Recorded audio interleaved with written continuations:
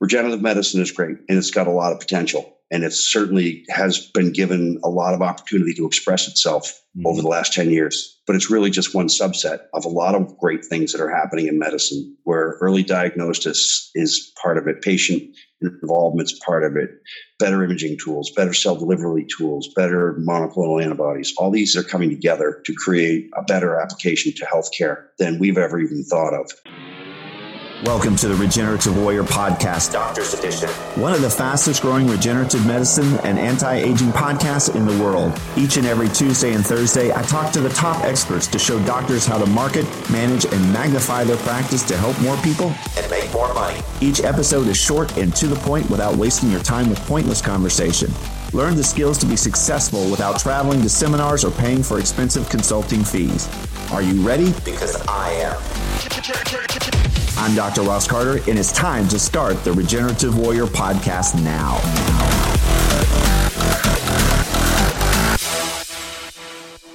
Before we begin, I've created a group discount program for all of our listeners where you can get regenerative products and services for prices far below that which you could get on your own. For example, Wharton's Jelly starting at $475 per cc, or Exosome starting at $360 per cc.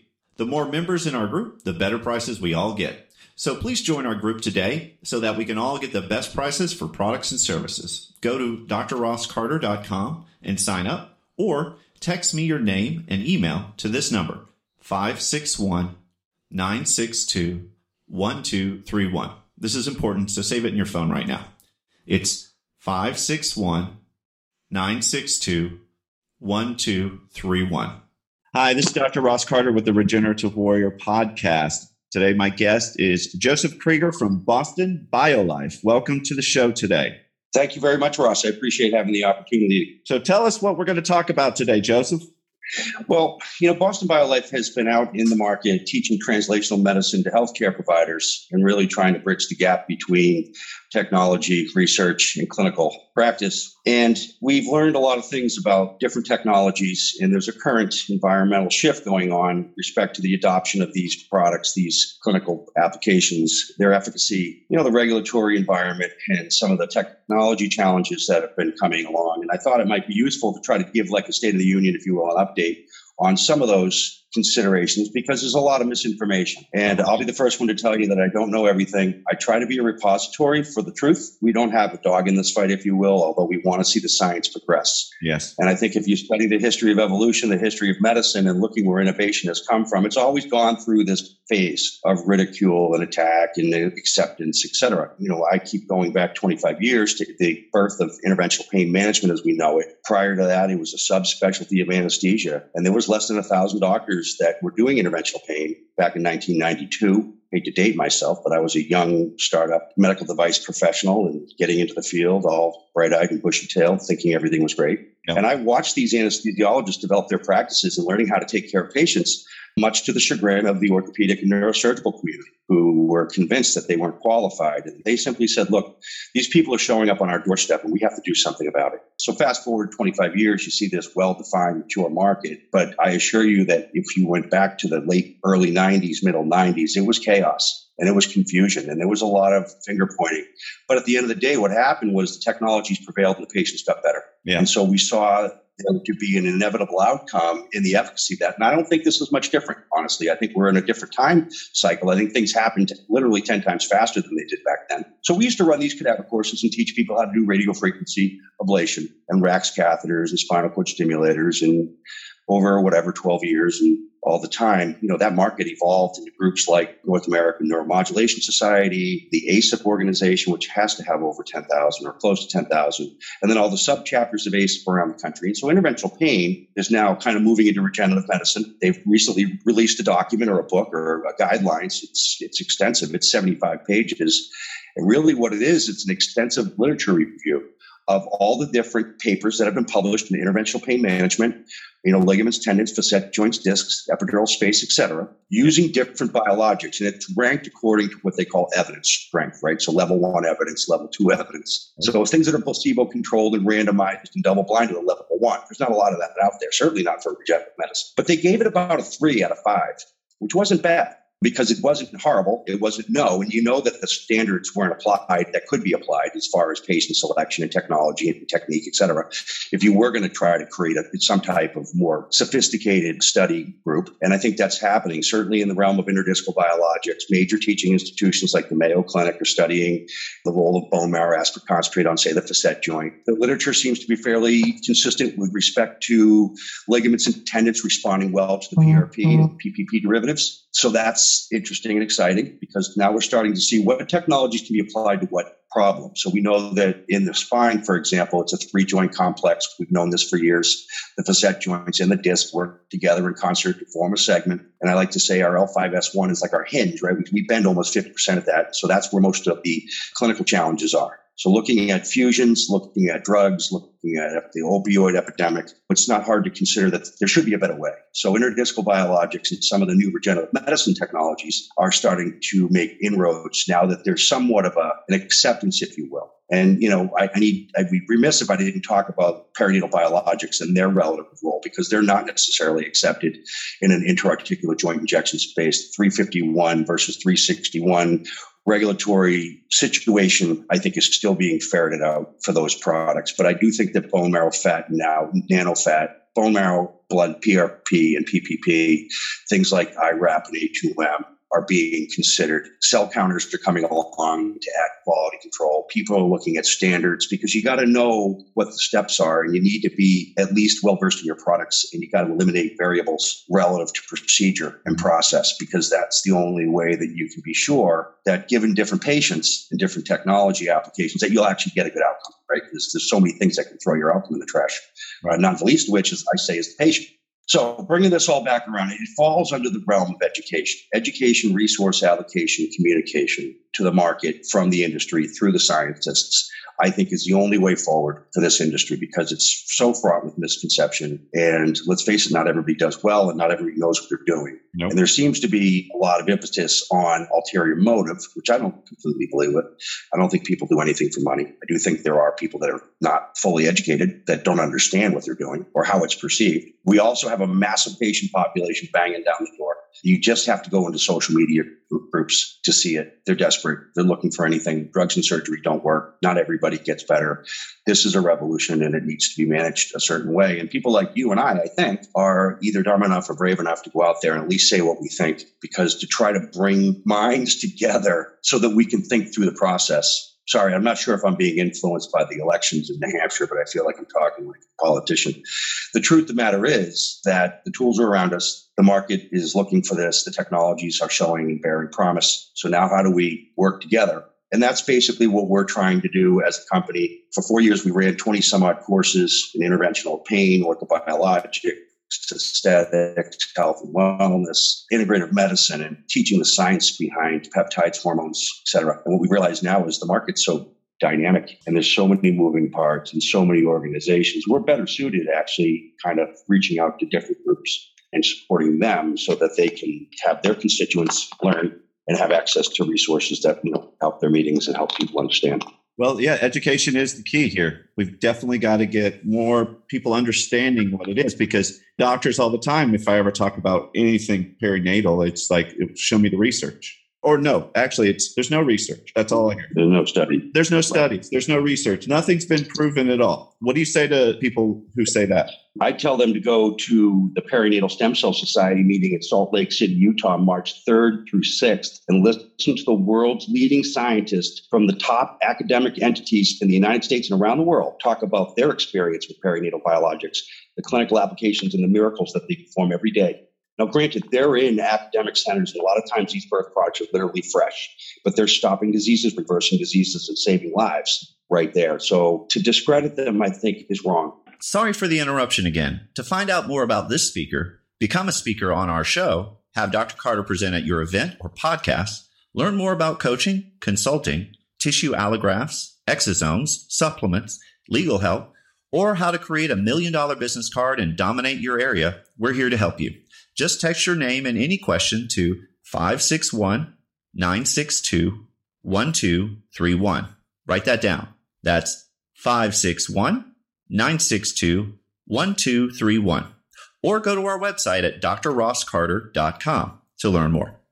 Don't forget about our current $475 Warden's Jelly special. On with the show. I think to accept them as is wasn't right either. But I think that the companies, this gets back to what's the role of industry. The FDA is trying to regulate, I guess, how these companies prove safety and efficacy of their products. But I think that horse left the barn. I mean, these things have been being used since far back. I see steady number calculations since 1987, over a million, if not more than that, patients that have had, just say, IV cord blood. Mm-hmm. So I think that the bar is not accurate. I think there needs to be standards around sterility, or at least don't infect people. I don't think patients get better because I think they're the wrong patient. And I think there's more to learn about patient selection. And I think that's one of the biggest educational gaps that affects that industry. You can't just give this stuff to everyone. There needs to be some studies. I think the studies that are being done are really more on, like I said, academic research. But the Perinatal Society meeting, and you can find all these meetings on our website at bostonbiolife.com, is a very interesting place for you to set your mind and to meet with people that actually don't have a clinical interest. They're simply researching. And most of the major pharmaceutical companies are doing something along the lines with perinatal biologics. And if you just saw in the research, I'll try to find this reference for people. Cellularity just published a paper or got, an RMAT or an IND for the ability to create CRT, CAR-NK cells to kill solid tumors using a perinatal derivative. They took a placental progenitor cell and they reversed it back to embryonic, and then they trained it to become a CAR-T producing cell, CAR-NK, natural killer cells, and it's gone. And they trained it to go after the tumor. So that's a whole new evolution of disease management. I don't know if people know this, but cancer deaths are down 29% over the last so many years. And it's because of personalized medicine and targeted therapies. And I think that regenerative medicine is just a branch of that. The scientific revolution in medicine is all around us. And I think we can learn from other groups, but, paying attention to the research side, looking at groups like the World Stem Cell Summit, or paying attention to publications like Bioinformant. These are areas where you can really see what's happening across the world, across the complete spectrum of medicine, and not necessarily get too tied up in your own world, because every day doctors are treating patients and they don't necessarily have the luxury or the time to kind of zoom out and say, oh, here's what's happening in cancer, here's what's happening in diabetes, here's what's happening in cardiac, et cetera. Well, we also have in community fighting, you have companies saying everybody else is a scam, but I'm not. And we've got everybody saying these things in fighting internally. And that doesn't help progress anything. And I'm not talking politically. No, it's a big demand out there. And I think wherever there's demand, it's funny, you see the pricing for these products. And, it was, I think, $1,000 or between $1,000 and $2,000 a buy, maybe 2 cc's of X number of millions of cells or particles or exosomes or pixie dust. And now the prices are really whatever the market will bear. And different markets have, in aesthetics, you'll see it as cheap as $100.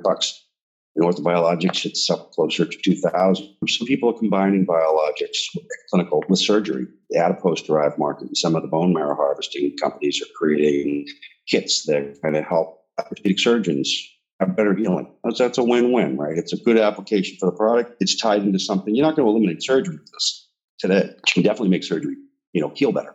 And I think that's an important part of this. Prevent the surgery if you can, but if you can't, have these as adjuvants. The bone marrow, the fibrin matrices, and the adipose-derived biologics are very good integrators for healing, I think, in open surgeries, both in orthopedic and dermatology. Yes, I totally agree. I think they should be at least added to pretty much every surgery so you can speed up the healing. Well, I think that's what's happening kind of secretly, where in the interventional or the sole practitioner markets, we have chiropractors, ortho, sports medicine, pain, people treating. I think it's, they're looking to try to create an anti-inflammatory effect and then turn on a healing cascade. I just don't think it can be done in one sitting.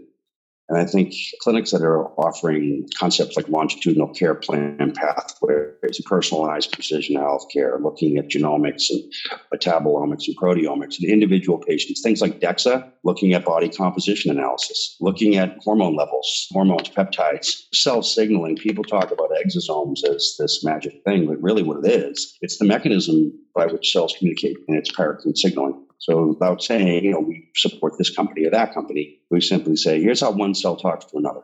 And I think the cell type matters because whatever is in the microvessel, the vesicle is influenced by where it came from. Right. And I think this is why the science part of this has to be understood, because you're never going to get past the point of you got to exosome, or something that's created by culture expansion of a perinatal biologic, or something that's created by the culture expansion of an adult tissue like bone marrow. And we've heard about exosomes being created from the platelets of cord blood. So the innovation is there, the creativity is there, and the people looking to create the science. What is the best mousetrap? What is going to win the science fair? Well, I think it's going to be a combination of all the experiences that come from it. That's why I don't think you should be trashing everything. Granted, there needs to be standards. There needs to be better patient selection. The patients need to be educated. Patients just can't demand that you do anything that they decide because they don't know. They'll be the first ones that are disappointed. And these are very expensive procedures in most cases. Exactly. So I think it comes down to common sense and awareness for everybody. But I think that, and overall, I would say for biologics, interventional pain, the MSK applications, the market's thriving.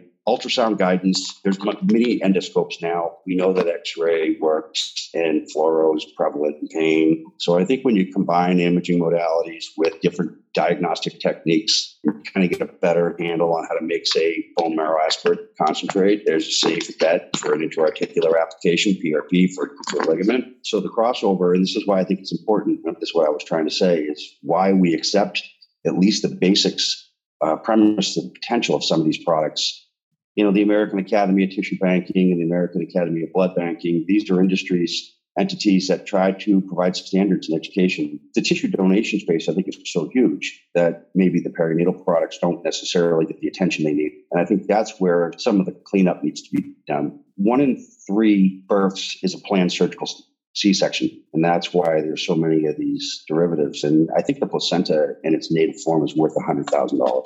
When you chop it up into all its pieces, you got the membranes in and out, you've got the blood, you've got the Wharton's jelly, and you've got the ability to lyophilize things and create. And what you have in there is cytokines, growth factors, extracellular matrices, and exosomes all kind of buried into the collagen fibers. And so when you reconstitute that, and because it's perinatal, it's immunoprivileged or immunoevasive. So the mother doesn't attack the baby, so there's not like a reaction to that. So I think the ECM products are woefully underappreciated. I think extracellular matrices are a very powerful tool in cellular regeneration and cellular maintenance. I think they're superhighways. I think they're blueprints. I think they're intelligent communicators to the tissue itself.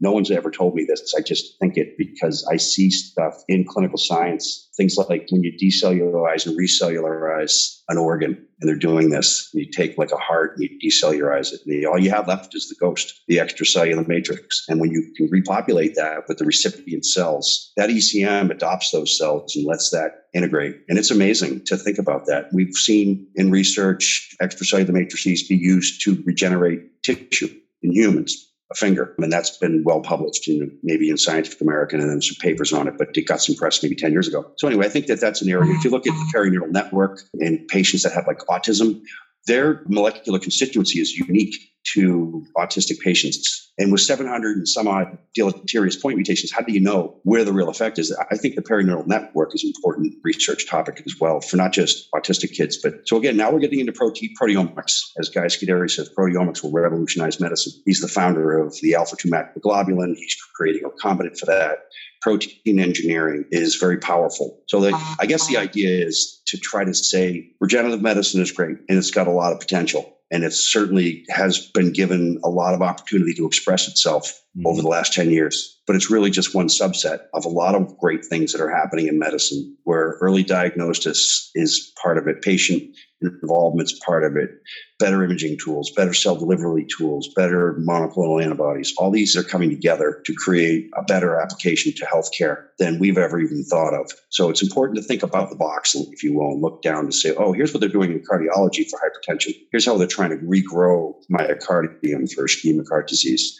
Open blood vessels, revascularized tissue with angiogenic promoters. And so where the rubber hits the road is how do we use these technologies to make patients healthier, prevent diseases, and prolong life? Anti-aging, right, is the buzzword that people have been hovering around for years. And now we have the tools and the mechanics to actually understand it and refine it. And I think that's what's exciting, not whether it exists or not, or whether it's true or not. Mm-hmm. It's how do we optimize it for everyone. Get the right results. Well, standardization would be obviously something that needs to happen. So we know what to use for what condition and how to do it. Right. Those are some of our most popular topics. What biologic for what clinical indication. I just went to the Evolve conference and they had a panel discussion. That was 90% of the topics. when do I use bone marrow? When can I use cord blood? When can I use fat or something else? And again, they'll say it depends, right? And this is where you take the guile of the physician and you combine it with the scientist. Once they can understand the basics, the cell signals and the scaffolds, and then they understand the technology, how do I get this stuff? Do I harvest fat? Do I spin blood? Do I do bone marrow? Do I do a bone marrow aspirate harvest, etc.? So once they understand that, then they combine the two. But it has to be for the right patient. So the sports meds guys kind of have it easy because they have healthier patients. They have athletes. They heal quicker, generally younger. The weekend warrior crew, our group, the people that think they can still go out there and do stuff like ride bikes and play football or play hockey, and they get these injuries, they're a different candidate, heal as quickly. And then you have the couch potatoes, which are people that are unhealthy in general that are harder to heal and don't necessarily comply. So, again, it depends, but it's certainly got a lot of variables. Yeah, patient selection is, I would say, one of the most important things when you're doing these procedures, as well as patient expectations. Picking the right people and making sure that they have the right expectations of what we're trying to accomplish. And teaching the physicians how to do the patient selection. What are the criteria that you need to pick a healthy patient, and then patient adherence, making sure the patient knows that they can't do certain things or they need to do certain things.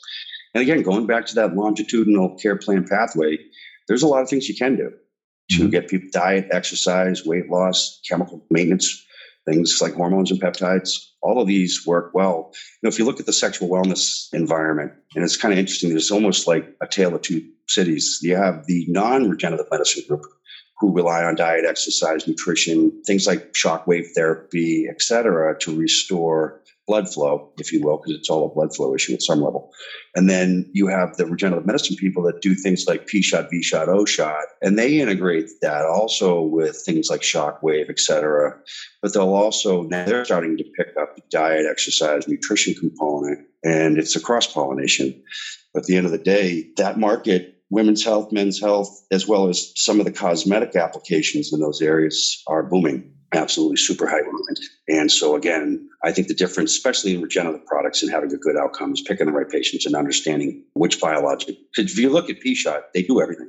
They do PRP, they do fat, they do bone marrow, they do exosomes. They'll do any of the cell signaling derivatives that they can get their hands on. At least people have their preferences without much, I think, consideration of technique and who the patient is. I know that certain people say they do things a certain way. I have a hard time paying attention to those procedures, to be honest. But I think it just shows that there's patient demand and the technology shows promise. But I think, it also shows that it's integrative. So taking a page out of the naturopath books, that's why going all the way back to the beginning of this conversation, who are the physicians that participate? The anesthesiologist was told he can't do it. Now look at that. So, are the naturopaths quarterbacks? Are the chiropractors the leaders? Because they're certainly able to run businesses on a large scale with multiple moving parts, with low dollar volumes, and to turn those patients through. And all this is another iteration of that. You're just adding on other services that make healthier patients. Healthier patients have better outcomes. So however you do that, the idea is to prevent the more complicated outcome. So in regards to education of doctors, now you have a platform that helps with that, correct? Yeah. So one of the things I said we were doing is, again, having run all these courses and having reached out to literally thousands of doctors, we've had over 120 technology providers, over 50 faculty participating, have run, I don't know how many, 30, 40, 50 different tracks of hands-on training, ultrasound, anesthetics, and exosomes and joint injections and fat harvest, as well as all the didactic, which really kind of evolved into basic science through clinical application to outcomes. In our third and fourth year, we were publishing studies, 3-year study of 247 knees from one of our clinicians showing a 70% improvement in VAS or West recruitment, the different scores they use. And then you have activities of daily living and real-world evidence, the FDA's anecdotal documentation. And I think you start to see how people are starting to believe in this. It works. Sorry for the interruption again. To find out more about this speaker, become a speaker on our show, have Dr. Carter present at your event or podcast, learn more about coaching, consulting, tissue allografts, exosomes, supplements, legal help, or how to create $1 million business card and dominate your area, we're here to help you. Just text your name and any question to 561-962-1231. Write that down. That's 561-962-1231. or go to our website at drrosscarter.com to learn more. Don't forget about our current $475 Warden's Jelly special. On with the show. As we've done all this, we realized that keeping track of everything that we've created and having it available to people that are new to the market or they don't know the basic science. So we have an online academy. We have 4 different pillars of support. So one is an online academy where you can go and watch videos from all the prior Boston Biolife meetings, both didactic and hands-on. The videos are $47. We've got physician memberships, healthcare memberships that are part of that allow you to get videos as part of that. And we'll talk about that next. But the Boston Biolife Academy is a way for you to have access to content. We've put things in packages, like we have a pain series, an aesthetic series, a basic science of regenerative medicine, where I actually go through a 7-part evaluation. It's 3 hours and 250 slides where I talk about cell signal scaffolds, paracrine signaling, endocrinology, hematology, embryology, and how the different constituents work together. What commonality do all cells have? And then how does this thing get into PRP and bone marrow and fat, and what are perinatal, and what's the regulatory, what's the research, what are the outcomes, what compliance measures should you consider? So that's a good way. So, if you hired a bunch of new office staff and they didn't know anything about this, it's a good way to have them go, because they'll have heard the words and they'll heard the terminology and they can, listen to it again. So we have, this is good for sales reps. It's good for people getting into the field. It's good for anybody as a refresher. It kind of ties together everything. So if you were trained on PRP and you know nothing about fat, because fat kind of came from cosmetics, more like aesthetics and plastic surgery, where bone marrow and PRP came from orthopedics. So when the two worlds collide, those doctors have different awareness of those products. So the Academy is a great place to get continuous learning. Then we have our online CME research publication tool. This is 9,000 peer-reviewed journal articles and over 30 million papers. And it's both clinical science and biotechnology, where you can basically search a topic. So you could look at, exosomes in humans, and you'll get papers that pull up.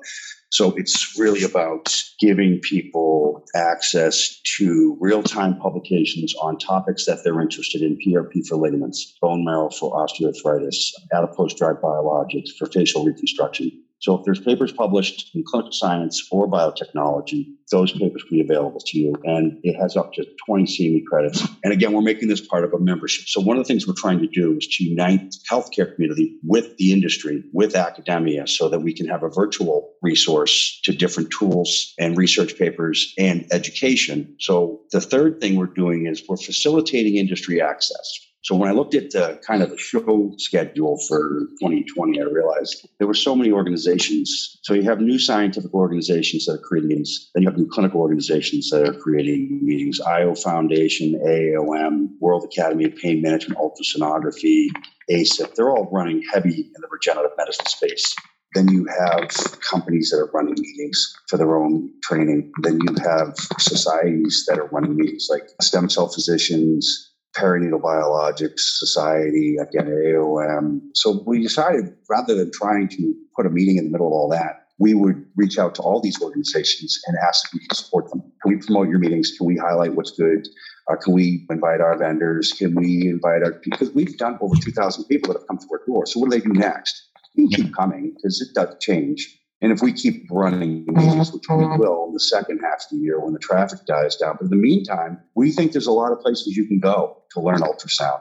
People call us and they're like, I want to learn ultrasound. They don't want to wait 3 months. So there's places you can go. You can go to Don Buford's meeting. He teaches ultrasound. You can go to Scott Sarver's meetings. He teaches ultrasound. There's private practitioners. Michael Meng will come to your clinic and teach you ultrasound. So we want to be the resource. You want to learn ultrasound? Great. We have access for you to learn ultrasound. If you want to learn bone marrow harvesting, we have places for that. So there's different, like AOM is going to focus on orthopedics, and they're heavy focused on spine.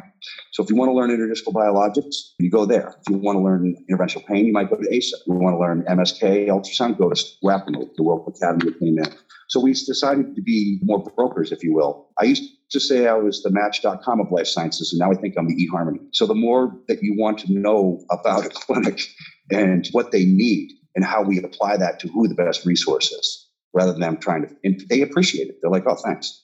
we know which meetings would be good and which ones wouldn't be good for certain people, given their experience and interest. So industry access or educational access is the third pillar of our support arm. And then the fourth is technology access. So we have a buyer's guide of people that have been working with us for close to 5 years now. People that we know are innovating, people that are coming up with new products. They have strong regulatory positions. They train their physicians well, and they have good educational support in the realm of their relevant technology. So if it's an ultrasound machine, do they provide training? What's their warranty like? Is it a good product? Does it have good visualization? Is it oriented for MSK? And how do you take the guesswork of how to telling people what's the best imaging tool is for you? Companies that make bone marrow, companies that make adipose. So we have a buyer's guide, but we have access to these technologies. So if someone says, I'm looking for a company that does this, we want to be able to say, well, here's a handful that you can talk to because we trust them. And we know that you're not going to be unhappy or you're not going to be worried. So really all this boils down to is a membership, a physician or a healthcare provider membership. We also have a directory where we list people that have been to our meetings or are part of our membership group because we know that they'll have access to training. Malpractice insurance providers like that people have been, have access to training. So we're giving you access to educational resources on a scientific level, access to research and publications that are real-time and peer-reviewed journal articles, not just PubMed. PubMed's not peer-reviewed. People like PubMed's free. Yeah, great. A third of PubMed is wrong. And I think that this just gives you a more powerful way to drill into what you want to know. And we're going to be sharing those papers with our members. We're going to be having weekly, if not monthly, groups, kind of like the old Bible study group, where we'll all get together on a Sunday night and we'll look at 10 papers from the world of bone marrow. And now the SVT, the FAT papers are starting to come out for ortho. So maybe we do a look at those papers. Have a few doctors on board. What do you think about this? Is this legitimate? What questions should we ask? Again, it's what they call continuous improvement, right? Rather than waiting for me to run a meeting every 3 months so you can come and kind of have your head blown off by a PhD talking about biochemistry of regenerative medicine, having continuous access to content that's relevant in real time, I think this is the model we're trying to adopt and trying to reach out and support. And then the societies can train their people, the doctors, the technology providers can take care of their patients, their clinicians, and we'll try to be a support organization for all of them. So you can see all of this at bostonbiolife.com, and you'll have access to what we're trying to promote. We're always open to ideas. Feel free to call Sarah and ask her questions. She loves when the phone rings and people say, what meeting do I go to? Or I want to learn this. She's really the matchmaker because she's the one talking to all the societies, coordinating all the, how many people are coming from our group. And then the more unified this field is, the better it'll be overall, in my opinion. Sounds good. Your website is bostonbiolife.com, right? Yep, there's bostonbiolife.com. And then the academy is bostonbiolifeacademy.com. And then the new research tool is medhubresearch.com. All of these links are found on each other's site. It's all a work in progress, but it's functionally there. You can see the meetings we're supporting. We're always adding new content. We're adding webinars. So that's great to say, the webinars. 30 or 40, they're non-CME content. They're not commercial, but they're sophisticated commercially. They talk about science, technology, things that are innovative, ideas. A lot of times it's good to hear from inventors, developers, so you can see how they figured out what's the story behind, how someone developed something or learned about it. And that's important. So we feature companies, personalities, people, subjects, topics from practice management, regulatory, and clinical science. It's a good way to figure out what we're all about, but also you get a lot of useful information, I think, that you can use in your practice. And then, again, it's a gateway to using and taking advantage of all the other resources that we have. Thanks for listening to our podcast. Please subscribe to be notified of all new episodes, and also like and share this to help us grow. To find out more about this speaker, become a speaker on our show, to have Dr. Carter present at your event or podcast, learn more about coaching, consulting, tissue allografts, exosomes, supplements, legal help, or how to create $1 million business card to dominate your local area, we're here to help you. Just text your name and your question to 561-962-1231. Write that down. That's 561-962-1231. Or you can go to our website at drrosscarter.com. That's drrosscarter.com to learn more. Until next time, this is Dr. Ross Carter, signing off.